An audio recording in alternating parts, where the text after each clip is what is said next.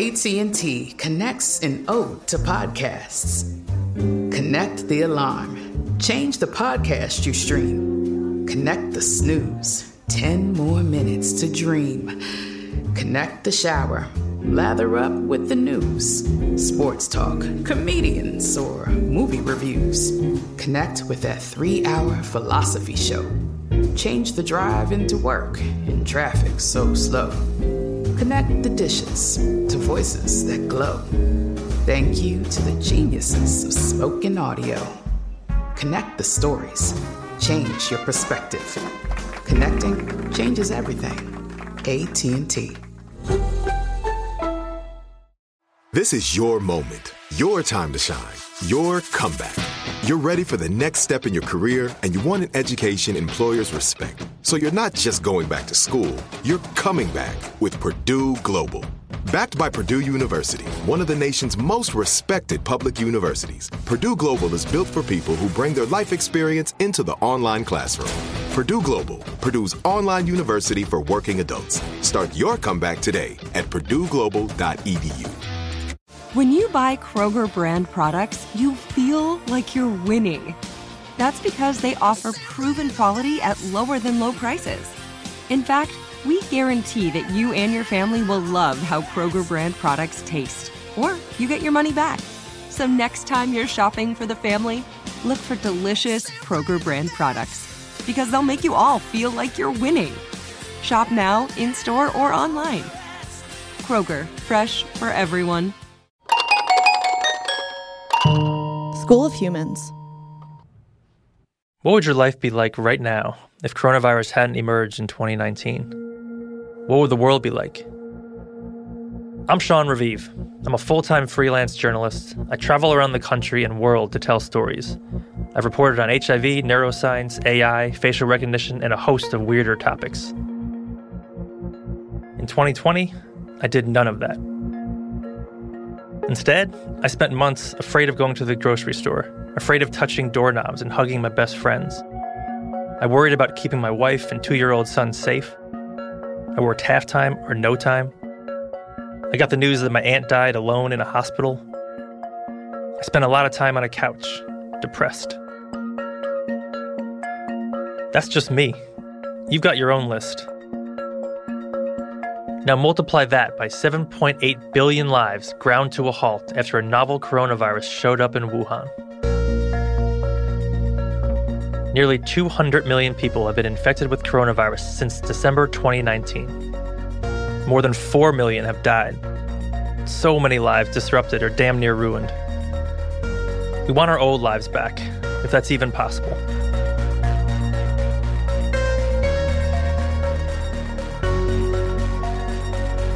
While a truly universal pandemic, one that affects everyone, everywhere, may be unprecedented in our lifetimes, humans and viruses have evolved side by side. Our history has been shaped by plagues, pandemics, viruses, and diseases, and the fight against them. Today, they are in combat more than ever, and vaccines have moved from the background to the foreground of our daily lives. So as a journalist and generally curious person, I want to know what went into them. In this podcast series, we're going to take you deep into the science and the people behind the coronavirus vaccines. We'll travel back in time to meet the first inoculators, follow a path from legendary healers in China to obscure country doctors in the UK, from an enslaved African in Boston to the man who invented dozens of vaccines, and we'll draw a direct line between them and the shots we're getting today. In this episode about beginnings, we'll talk to a virologist who played a key role in releasing the genetic sequence of coronavirus. We'll also hear from an evolutionary biologist who explores the origins of all coronaviruses. From iHeartRadio and School of Humans, I'm Sean Revive, and this is Long Shot, the 250-year journey to the COVID-19 vaccines.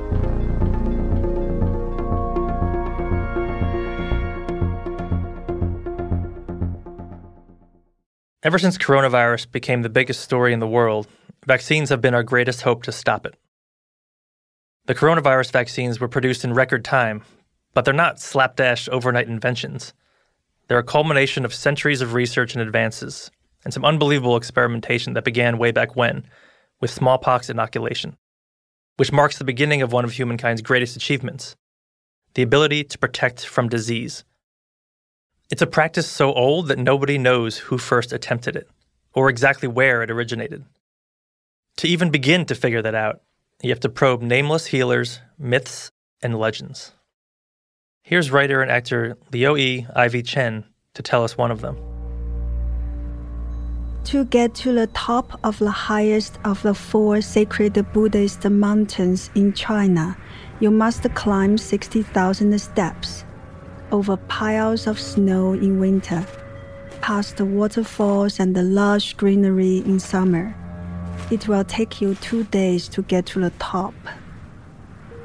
Mount Emei, or Emeishan, was created 260 million years ago by a volcanic event so explosive that it caused massive extinctions across the planet. The mountain is 10,000 feet tall. It juts into the heavens above the clouds like the divine place it is.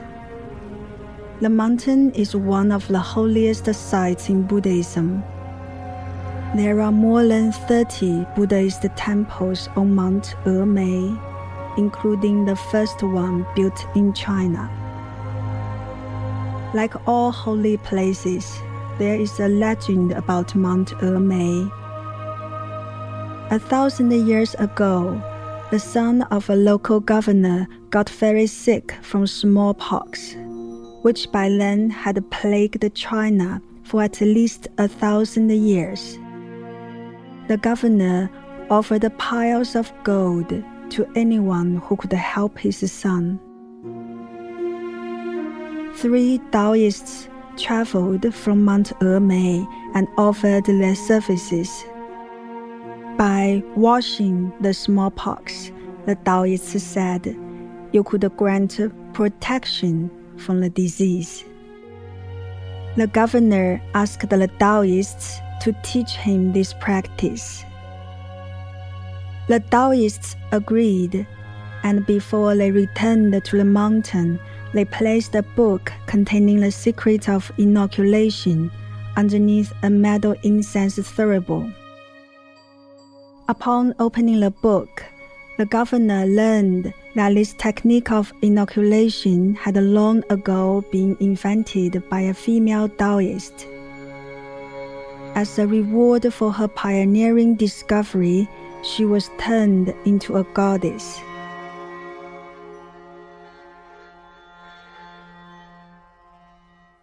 So this myth, this one on Mount Emei, it was written in the 17th century by a man named Fu Shanglin.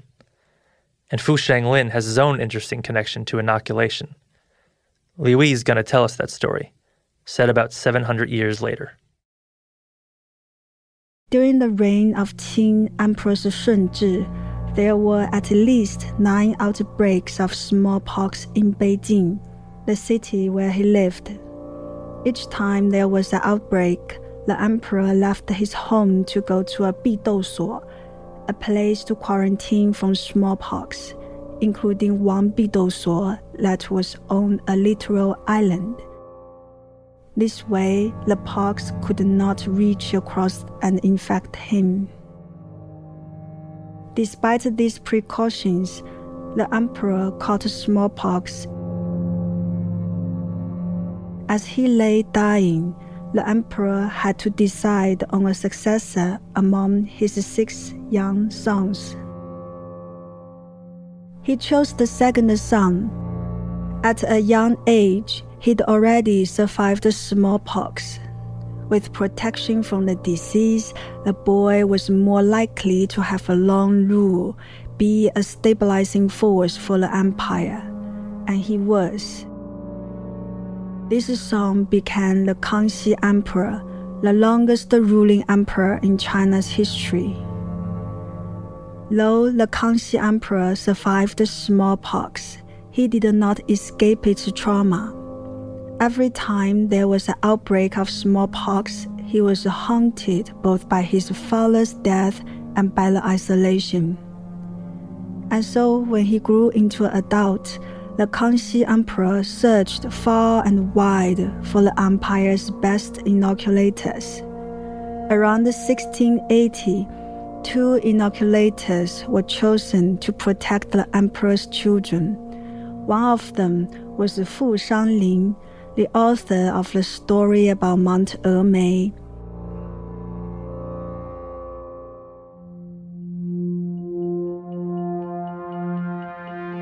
Those early Chinese inoculators used several different methods to protect people from smallpox.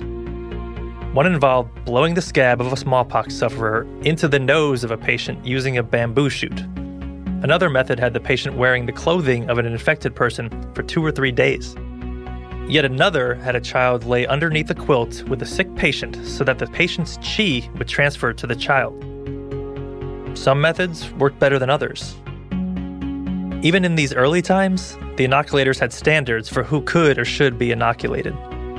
They avoided the procedure for medically fragile patients who were more likely to develop full-blown smallpox. It was not recommended for the weak or otherwise diseased or for pregnant women. They thought it was better to inoculate before puberty. It's unclear which inoculation method was favored by Fu Shanglin, but the story he wrote about Mount Emei and the 3 Taoists may be evidence of the earliest known inoculators, so long ago that the first Crusaders hadn't yet invaded Jerusalem. But it might just be a story. Real documentation of inoculation doesn't come for about 500 more years. In Volume 6 of the late British historian Joseph Needham's enormous series, Science and Civilization in China, there is a reference to a 1549 medical text by a Ming Dynasty physician that, quote, casually mentions smallpox inoculation, as if it is already, by then, a common practice in China. That's 150 years before the first known inoculation in, say, England. But the point is, nobody really knows exactly when or where inoculation began. All we have are stories.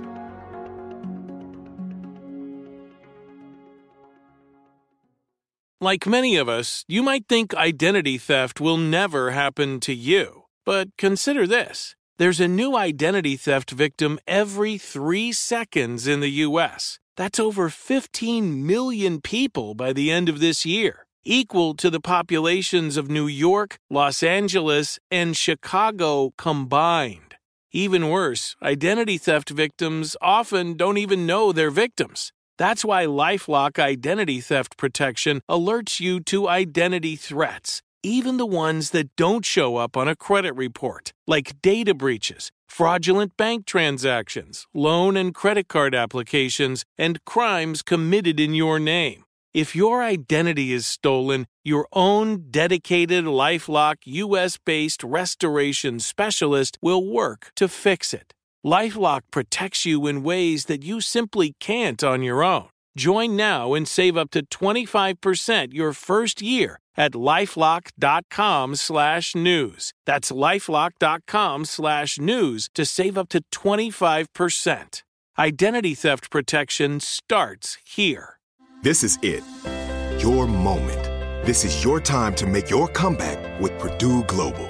When you come back with a Purdue Global degree, you create opportunity for yourself, your family, and your future. It's a degree you can be proud of, a degree that employers will trust and respect. Purdue Global offers working adults like you over 175 flexible degree programs to meet your specific career goals. These include associate, bachelor's, master's, and doctoral degrees and certificates. Purdue Global degree programs range from nursing to business to communication and more. Whatever your interest, we have the degree that will move you forward. You have the knowledge, you have the experience. Now it's time to get credit for the work you've done and earn the recognition you deserve with Purdue Global, Purdue's online university for working adults. You know you're worth it. We do too. So don't wait another second to get the degree that will take your career to the next level. Start your comeback today at purdueglobal.edu. Whether you're a savvy spender maximizing your savings with cashback rewards, a thrifty rate watcher seeking the lowest interest, or a travel enthusiast looking for extraordinary perks, Kemba Financial Credit Union has a visa to complement your lifestyle and unique needs. Apply today at Kemba.org to unlock a limited-time 2% cash back on purchases and pay 0% interest on balance transfers for an entire year with a new visa from Kemba. You deserve a card that works for you. Restrictions apply. Offer ends June 30th, 2024. In the 1980s and 90s, a relatively new disease ravaged the city of Edinburgh, Scotland. It was called Acquired Immunodeficiency Syndrome, or AIDS, the disease caused by HIV. In Edinburgh, HIV spread fast, often through the sharing of needles by intravenous drug users. They would intravenously inject drugs and share the needle. They pass the needle down, amongst these people in these kind of tenement buildings. That fueled this massive HIV outbreak in Edinburgh. That's Eddie Holmes, a virologist and evolutionary biologist at the University of Sydney. Back in the early 90s, he was in Edinburgh studying the spread of HIV. So what we were trying to do was trying to work out how the virus was spreading through that population, how it had diffused and how it got into the city and how it's spreading. I do remember, though, actually, getting in... Around that time, he got a call from Beatrice Hahn. Beatrice Hahn, who was then working in the University... A virologist then working at the University of Alabama at Birmingham. Hahn asked Eddie if he was interested in joining her on an HIV-related research project. She's been the person who's done more than anyone else to reveal the origins of HIV. And she asked me in 1990, was I interested in working on that? And I said, no, I'm going to do my own work on something else. He turned her down to concentrate on his own work. By then, AIDS had already killed more than 16 million people. It was known that there were two main types of HIV, HIV 1 and 2. Hahn and her colleagues, and not Eddie, would go on to discover that neither type of HIV came initially from humans.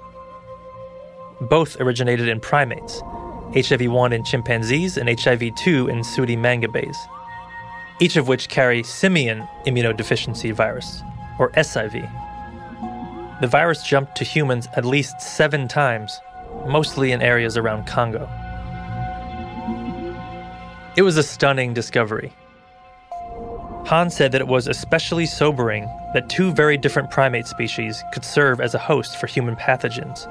She was even more worried because she knew that there were dozens more species of primates that carried their own forms of SIV.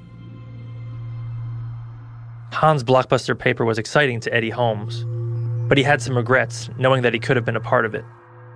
That was like saying no to the Beatles in 1963, I missed my opportunity to do some great work on that.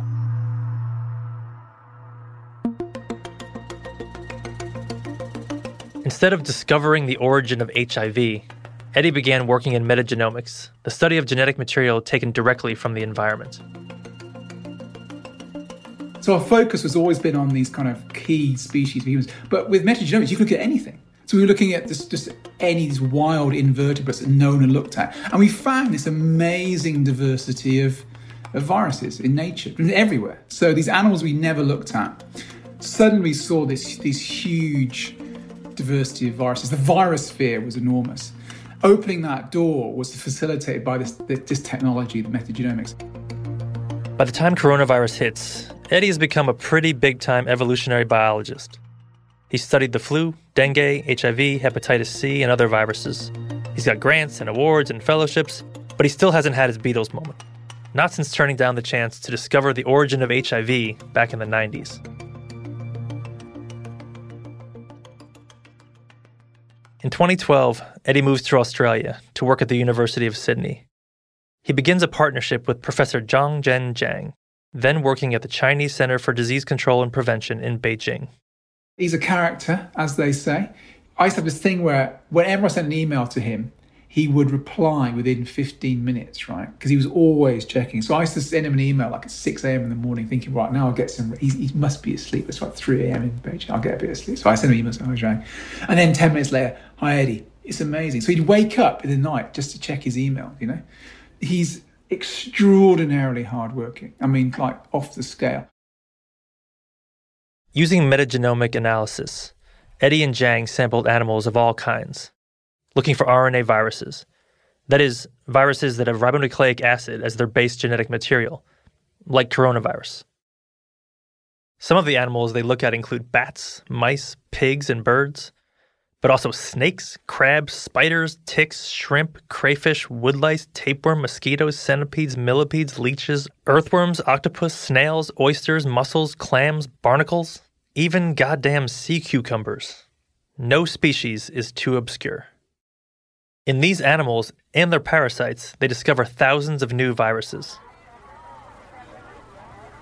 A lot of their work is done in and around Wuhan, an enormous city in central China. It's not very well known in the West at the time, but with 11 million people, Wuhan is bigger than New York or Paris. It's a very big city. It's extremely well connected. And in China, it's very famous for being a travel hub because the Yangtze River goes through it. It's this big river kind of delta, or river system rather. And the train system, you can get from basically anywhere in China to Wuhan in about 6.5 hours. It has an international airport. So it's a big hub. It's a really big hub. Also, around Wuhan is just this, pristine natural environment. So actually, it's a very interesting place to sample. In 2014, Eddie and Zhang even visit the place most associated with the first cases of coronavirus, the Huanan Seafood Wholesale Market. The local CDC took me there because they said, look at this place. It's a really good place for a disease to emerge. It's probably like 2 big supermarkets glued together. It's a set of indoor alleys with a kind of road through the middle of it. So there's lots of it. It's like a big indoor market. And there's lots of stalls and there's kind of gutters. There's lots of things on sale. So there's lots of dried products, lots of fish, lots of frozen products. And there's one section where there were wildlife. I mean, I saw mammalian wildlife there. So I saw rodents there and a variety of other things. There's also these famous kind of like menu boards outside showing some of the kind of wildlife that they're selling. It's very enclosed, so it feels kind of like, feels kind of sweaty and cramped. And it feels like kind of incubator in a way, I took a photograph, a really crappy photograph I took of these raccoon dogs, okay, in these cages. Now, raccoon dogs are weird, they're canids in the dog family. And they're fur farm, and I think they're used for food as well.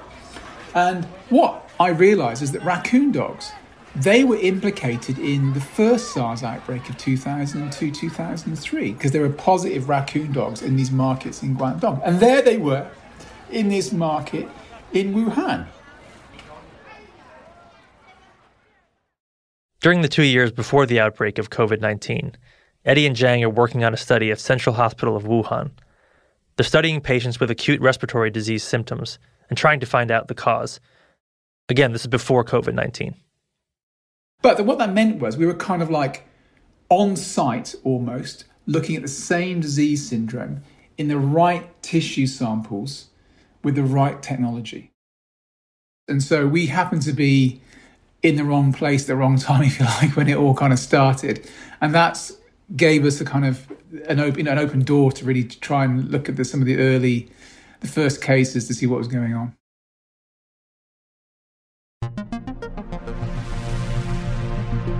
In mid-December of 2019, a 41-year-old worker at the Huanan Seafood Wholesale Market begins getting pneumonia-like symptoms: fever, cough, pain, dizziness, that kind of stuff.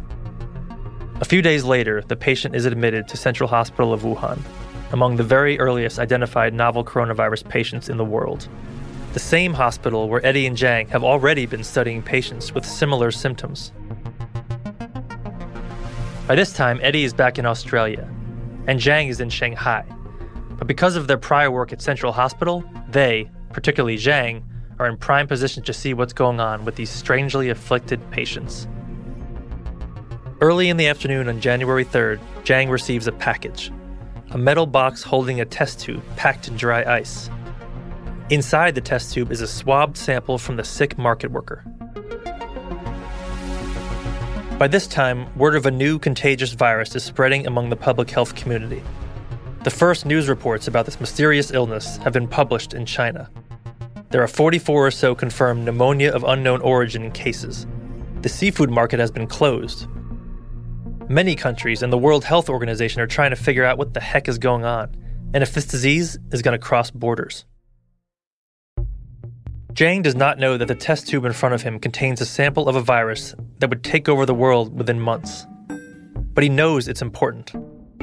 Rumors are already spreading that it is SARS-like, which in China, and especially in Chinese virologist circles, is a big deal. The first severe acute respiratory syndrome, or SARS epidemic, was discovered in the city of Foshan in China in November 2002. Eventually, it spread to more than 8,000 people in 29 countries. SARS-1 was internationally embarrassing for Chinese leadership. They could not contain the outbreak and could not treat the disease. Western media reported aggressively on China's failures. The last thing Zhang or his country wanted was another SARS, and Zhang strongly suspected he had it sitting in that test tube. For the next 2 days, working around the clock, Zhang and his team worked to sequence the virus. Around 2 a.m. on the 5th, it was done.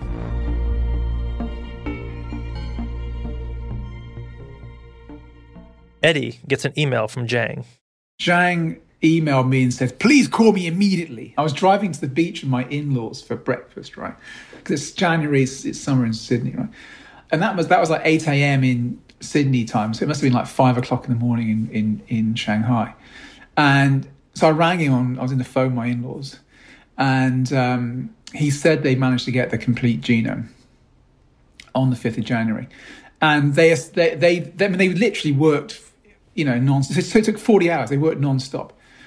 So to put it in context, it's actually very interesting. So it took 40 hours from sample arriving to getting the full genome. Okay. It took 2 years for HIV to be described as the cause of AIDS. And it took 40 hours to find this virus. Okay. Now Zhang knows he has a virus very closely related to SARS-1. He reports his findings to China's Ministry of Health and to public health officials in Wuhan. He also submits the genetic sequence for review to a database run by the US NIH and as part of a paper co-authored by Eddie for the journal Nature. But the genetic sequence has not been released publicly, which means researchers can't study its thousands of bits of data and use it to start figuring out how to stop it, how to build a vaccine to protect people from the virus. To put it in perspective, there is at most one reported death at this point. No other countries have known cases.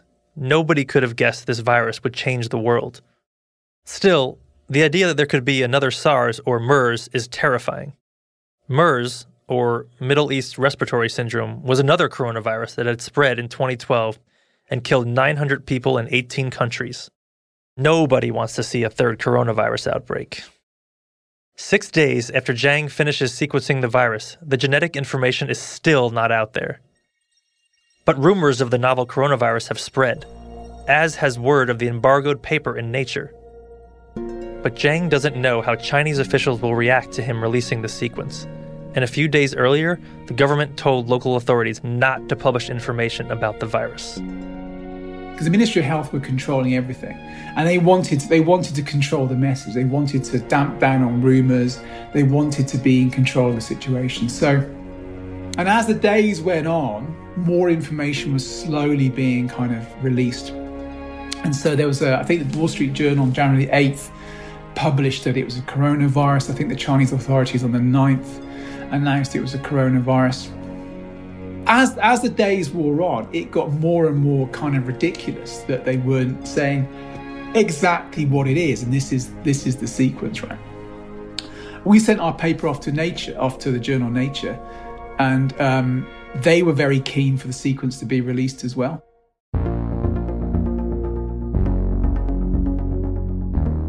On January 11th, Zhang gets on a plane in Shanghai and is about to take off when his phone buzzes. It's Eddie.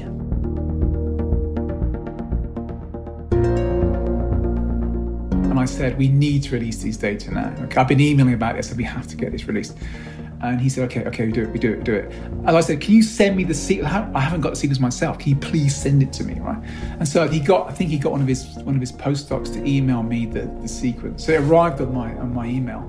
And I thought, crikey, I better get this done, right? So, and that whole process for me, getting the sequence in the email to releasing it, I think it was like 52 minutes or something like that. In fact, I didn't even check what it was until after I posted it. So it could have been any old chunk, but luckily it was actually the virus. So that was that moment then, and that was a huge kind of burden off my shoulders at that point. He posts the sequence on a website called Virological, a somewhat obscure open-access epidemiology discussion board founded by one of Eddie's friends. Zhang is not the first to sequence the virus. By this time, it's already been done at private labs in Wuhan, as early as late December. But Zhang and Eddie's sequence is the first to catch international notice. Eddie tweets out a link to the sequence on January 11th, Sydney time. This is the moment, kicking off development for the COVID-19 vaccines. One of the first replies to the tweet is from a professor of microbiology at Mount Sinai in New York City. He sends a GIF of hundreds of planes taking off in unison, along with the words, "And so it begins."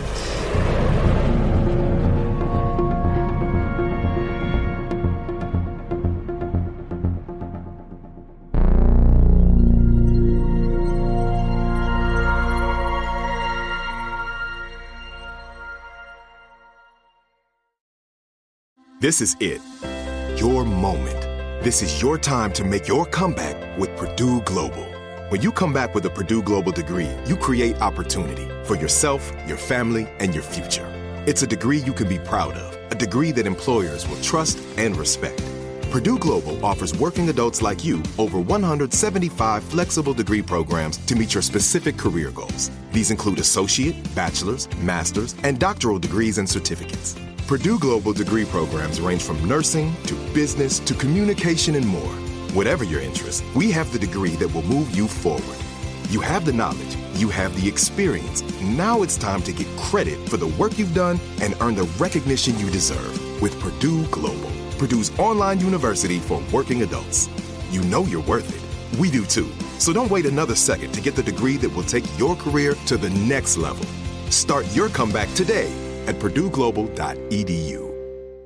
Open a limited-time 11-month certificate at Kemba Financial Credit Union. At 5.25% APY, it's more than triple the national average, plus it's a safe and secure way to grow your money. Visit your local branch or kemba.org/CD for details. Offer expires May 31st, 2024. APY equals annual percentage yield. Restrictions apply. $500 minimum and $250,000 maximum deposit. Advantage status required. Comparison based on bank rate average. Federally insured by NCUA. With Lucky Land Slots, you can get lucky just about anywhere. Dearly beloved, we are gathered here today to... Has anyone seen the bride and groom? Sorry, we're here. We were getting lucky in the limo and we lost track of time. No, Lucky Land Casino, with cash prizes that add up quicker than a guest registry. In that case, I pronounce you lucky. Play for free at LuckyLandSlots.com. Daily bonuses are waiting. No purchase necessary. Void where prohibited by law. 18+. Terms and conditions apply. See website for details. What if it never began? That is, what if we were never struck by the coronavirus known as SARS-CoV-2?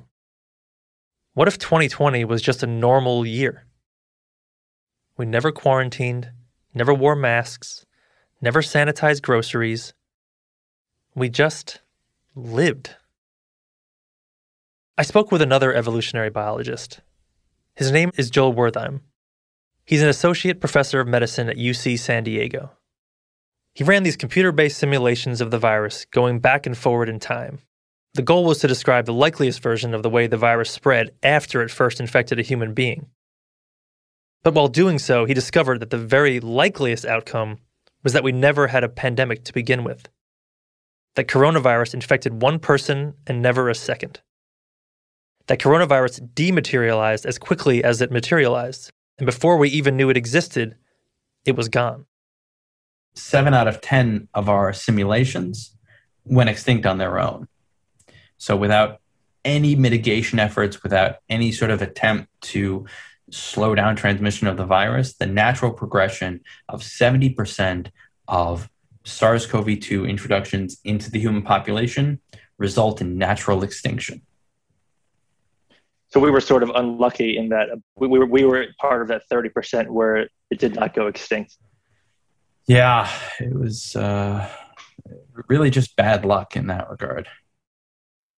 Joel specializes in taking viruses back in time using something called the molecular clock. I'll let him explain. The molecular clock is a really important tool and one of my favorite to use in research. It basically helps us estimate the number of changes that are happening in a viral genome over time, over weeks, months, and years. And by sampling a lot of different viruses at different time points, we can estimate that rate of change. And then we can basically count the number of mutations going back in time that it would have taken to get back to the ancestor of all of the viruses we saw. So we can put a date on a virus that was never observed based on looking at the rate of change in viruses that we did observe. In case you didn't get that, Joel and his colleagues take RNA of viruses at different times, count the differences in the number of mutations at each point, and use the differences to estimate when viruses start to diverge from each other. In 2020, Joel and some colleagues used the molecular clock to estimate when the first cases of COVID appeared in Hubei. Hubei is a landlocked central province in China. Wuhan is the capital. Using all the information available on all known cases in Hubei, they determined that the first case, the index case, appeared in Hubei sometime between mid-October to mid-November. That's weeks before anyone knew of a mysterious virus making people sick. Even local experts like Zhang had no idea at this point.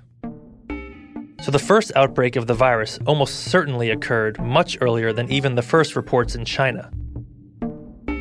In the US, we're all out trick-or-treating for Halloween 2019, and the virus that would eventually halt all our lives may have already been spreading across the world. Crazy. Maybe even crazier is another study by Joel. This one was done way back in 2013. This is a bit of a hipster coronavirus paper. We were studying it before it was cool. I'm still proud of this paper. We're prouder of it than ever. More people, and by that I mean more scientists, have read this paper in the last year than read it in the previous 8 years. More people are downloading it. More people are citing it. We are shocked that this paper was rediscovered. I'm not shocked that the paper was rediscovered, in our case by Gabby Watts, the producer on this series. And the reason I'm not shocked is that the paper has the tantalizing title, A Case for the Ancient Origin of Coronaviruses. That's exactly the case Joel and his colleagues make in the paper. That coronaviruses are super damn old. They looked at a lot of coronaviruses. So you have turkey coronaviruses, you have magpie robin coronaviruses, you have bovine coronaviruses, various different bat coronaviruses. Yeah, I don't even have the names of them. I just have they just have boring names. Yeah, I'm sorry. I kind of disagree, Joel. What about duck coronavirus, thrush coronavirus, widgeon, not pigeon coronavirus, and porcine epidemic diarrhea virus?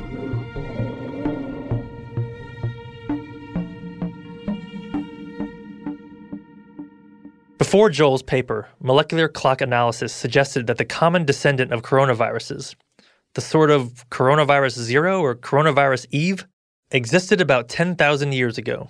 But this seemed far too recent for Joel, especially since bats and birds, the most common carriers of coronaviruses, have been around for millions of years. The molecular clock works really well for viruses in the short term. You can watch a virus like SARS-CoV-2 or influenza spread around the world, and you can count those mutations and see how quickly they occur. And you can then estimate going back in time, well, this virus probably existed 6 months ago, this ancestor a year ago, this ancestor 10 or 50 or 100 years ago. But once you start getting past that point in time, things start to get a little weird for viruses. And the reason we think that is because those mutations that used to click off regularly, well, the same mutations seem to be happening over and over and over again. So instead of a mutation indicating, a week or a month or a year, you're going to count one mutation, and that's actually going to be 10 or 100 years because that same change has happened 10 or 100 times. So you start to undercount. So instead of looking at a virus and say, well, if we just put the, evolutionary rate on this virus and it's, 10,000 years old, your viruses there could actually be 10 million years old and they would look the same. In other words, Joel believed the molecular clock for RNA viruses was broken. When you think about evolution and change in animals or other living things, you tend to think of evolution favoring change. Adaptation to different environments, promotion of new positive traits. But with viruses, it's different. In fact, it's not even agreed upon by scientists whether viruses are living things. They have an impact on living things. But as one virologist put it, viruses exist at the border between chemistry and life. If viruses may not even be alive, it stands to reason they would evolve differently than living things. And they do. Viruses, when they evolve, tend to remove negative mutations rather than accentuate the positive ones. That's called purifying selection.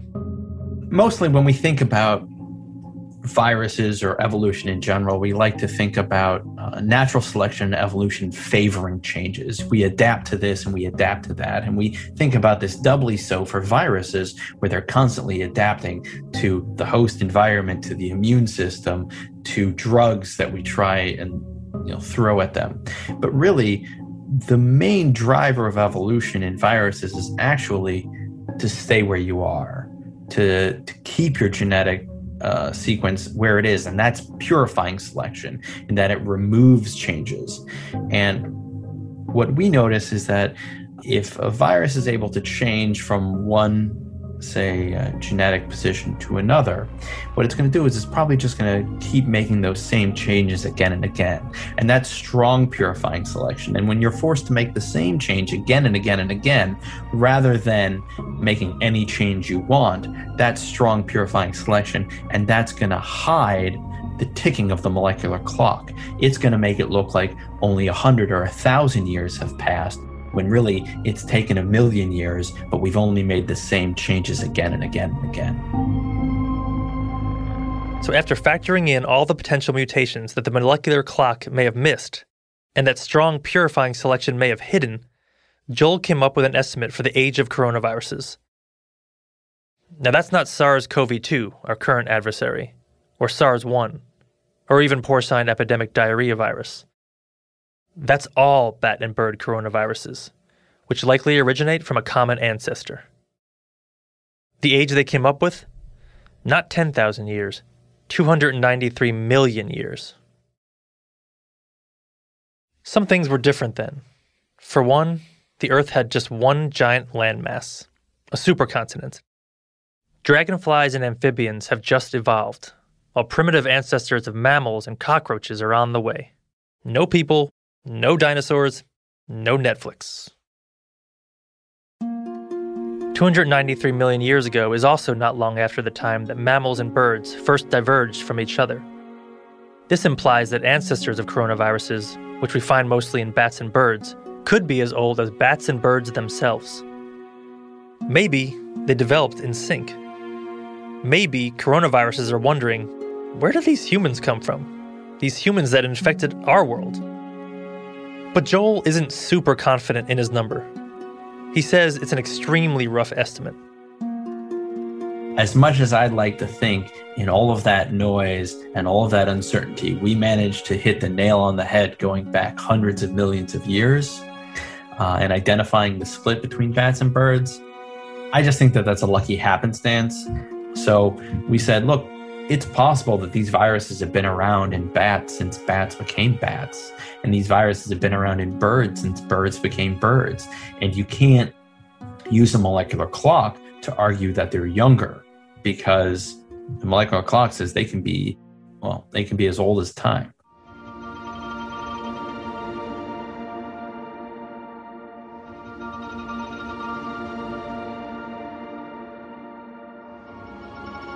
Sometimes we tell stories because it makes us feel better. I'm a writer. Sometimes I tell stories to make me feel better. sometimes to make others feel better. Or worse, if I'm being honest.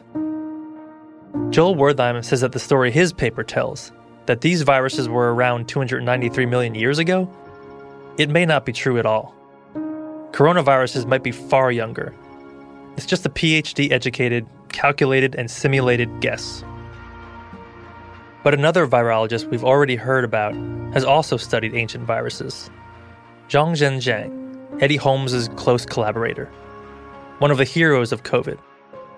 I wasn't able to speak directly with Zhang, but here he is in a World Science Summit video in 2020. Just to make sure you understand, I'll speak along with Zhang. The discovery of virus in low vertebrates sampled from ocean. The discovery of viruses in low vertebrates sampled from the ocean indicate that the RNA viruses that still infect us today are ancient and have evolutionary histories that date back to the first vertebrates and perhaps the first animals. So, for the first time, we can definitely show that RNA viruses are many millions of years old and have been in existence since the first vertebrates existed. Viruses are everywhere, and our work makes it clear that there are still many millions more viruses still to be discovered. So, the RNA virus field has been redefined, and our works have changed people's understanding of it.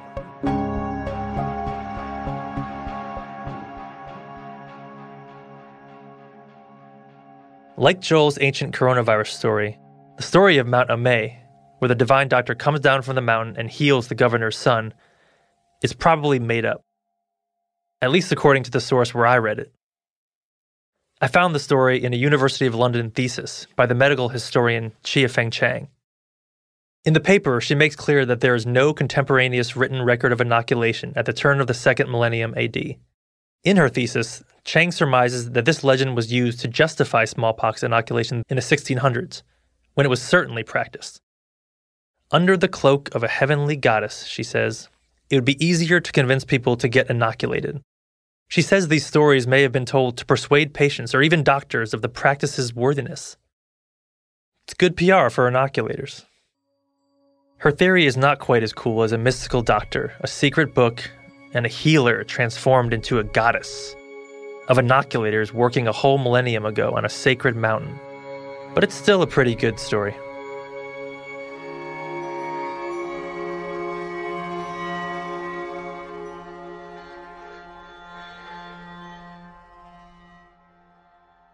And how about Eddie Holmes' story? He may have passed on the chance to discover the origins of HIV, but he hit it big by posting the genetic sequence for coronavirus, so that the world could start fighting the virus, create vaccines. It's finally Eddie's Beatles moment, right? You mentioned at the beginning of our conversation that you sort of missed out, or you may have missed out on this Beatles moment of, tracking HIV back to Congo or Cameroon. But now, do you feel like this was your sort of similar moment that you were able to sort of be there at the very, very beginning of this virus? I wish it had never happened. I would change anything to not be in this position, I have to say. Anything. So, maybe it's. I don't regard any of this as good at all. I regard this as an absolute miserable thing to be involved in. So, I think it might be the defining point of my career. I think I'll always be remembered for this. But I mean, I wish I wasn't. I honestly wish I wasn't. I wish it never happened. On the next episode of Long Shot, we're going to meet a family of inoculation entrepreneurs, and we'll speak to one of the first people to ever get a COVID-19 vaccine. Long Shot is a production of School of Humans and iHeartRadio. Today's episode was produced, written, and narrated by me, Sean Revive. My co-producer is Gabby Watts. Executive producers are Virginia Prescott, Brandon Barr, and L.C. Crowley. Special thanks to Noel Brown at iHeartRadio and actor and writer Liui Ivy Chen. Thank you to Falling Walls for the clip of Zhongzhen Zhang. Long Shot was scored by Jason Shannon with sound design and mix by Harper Harris at Toon Welders.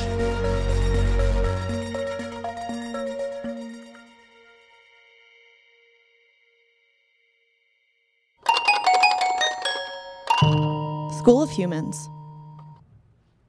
Open a limited-time 11-month certificate at Kemba Financial Credit Union. At 5.25% APY, it's more than triple the national average, plus it's a safe and secure way to grow your money. Visit your local branch or kemba.org/cb for details. Offer expires May 31st, 2024. APY equals annual percentage yield. Restrictions apply. $500 minimum and $250,000 maximum deposit. Advantage status required. Comparison based on bank rate average. Federally insured by NCUA.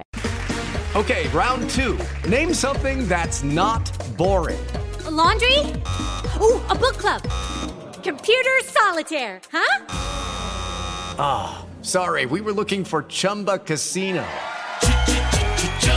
That's right, ChumbaCasino.com has over 100 casino-style games. Join today and play for free for your chance to redeem some serious prizes. ChumbaCasino.com. No purchase necessary. Void where prohibited by law. 18+ terms and conditions apply. See website for details. Live Nation presents Concert Week. Now through May 14th, get $25 tickets to over 5,000 shows. That's up to 75% off a summer full of your favorite artists like 21 Savage, Alanis Morissette, Cage the Elephant, Celeste Barber, Dierks Bentley, Fade, Hootie and the Blowfish, Janet Jackson, Kids Bop Kids, Meghan Trainor, Peso Pluma, Sarah McLachlan. Get tickets to more than 5,000 summer shows for just $25. Until now through May 14th.